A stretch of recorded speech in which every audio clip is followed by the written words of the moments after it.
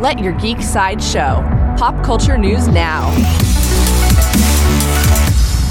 Hey, this is Kitty, and here are your daily geek headlines.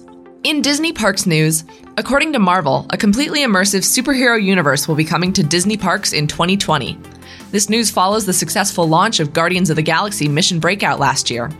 New attractions and experiences featuring Spider-Man, the Avengers, and more will now be added to Disney California Adventure, Disneyland Paris, and Hong Kong Disneyland. In DC movie news, the official logo for DC's upcoming Shazam movie has been revealed by new official social media accounts for the film on Twitter, Facebook, and Instagram. The logo features the iconic yellow lightning bolt seen on the hero's red costume. Shazam opens in theaters April 5th, 2019. In AMC television news, the television series Preacher has added 2 new recurring cast members for its 3rd season on AMC. Actor Adam Crosstell has been cast as Icarius, a vampire aristocrat. Actress Prema Cruz has been cast as Madame Boyd, a businesswoman. Preacher Season 3 is expected to return later this year.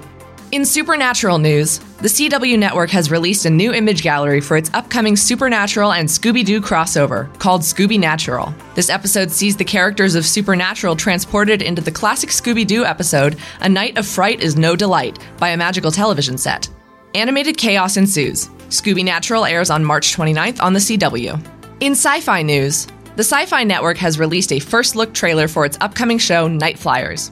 The 10-episode series is based on George R.R. Martin's science fiction horror novella of the same name. The show seems to be created in the same vein as Alien and even Psycho. Night Flyers will air sometime this fall on Sci-Fi. Did you know that you can now get our daily updates streamed for free on your favorite podcasting platform? Now there are even more ways to let your geek side show. This has been your Daily Geek Headlines Update.